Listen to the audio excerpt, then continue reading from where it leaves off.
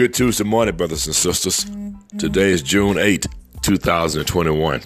I want to thank you for listening to this podcast, and I'm happy to report that we have now had over 10,000 listeners to tune into our podcast at various times, and we thank God for your support of this podcast, and we pray it is a blessing to you. Today's Bible reading comes from Numbers 13, 26 through 33. In this NIV, they came back to Moses and Aaron and the whole Israelite community at Kadesh in the desert of Paran. There they reported to them and to the whole assembly and showed them the fruit of the land. They gave Moses this account. We went into the land to which you sent us, and it does flow with milk and honey. Here is its fruit. But the people who live there are powerful, and the cities are fortified and very large. We even saw descendants of Anak there, the Amalekites living in the Negev, the Hittites, Jebusites, and Amorites live in the hill country, and the Canaanites live near the sea along the Jordan.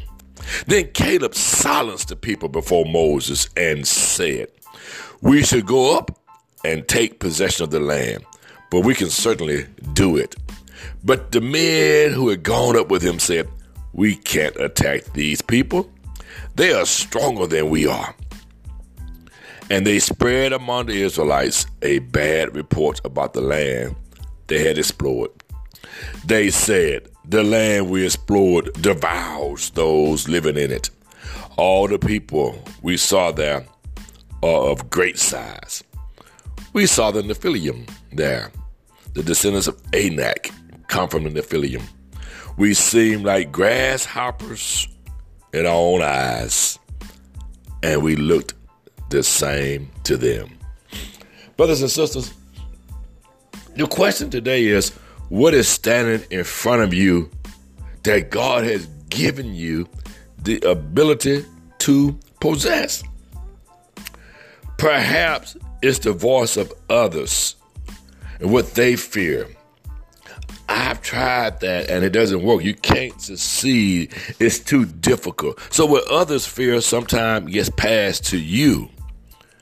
And perhaps it's your own fear. And therefore you won't go get what God has promised you. Just a note to remind believers. God has given us everything we need. The challenge for us is to get up and make it happen. You got brain power, you have wisdom. What is stopping you from moving forward with greatness in life? Perhaps it's just good old-fashioned doubt.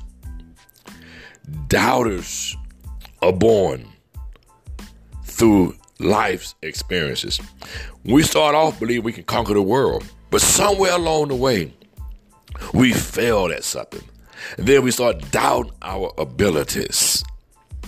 Perhaps it's just simply a lack of courage. But God has given us the power to tread on scorpions, to do the things that seem impossible to the naysayer. Then lastly, I want to say to you, you should go get what God has prepared for you. For we are well able. We are well gifted. We're talented. You can become anything you want to be in this life. As a child of God, I tie all my success in life to God being with me. I tie my courage to God being with me, my vision, God being with me, believing I can do what seems to be impossible because God was with me. I wanted an earned doctorate degree. God was with me.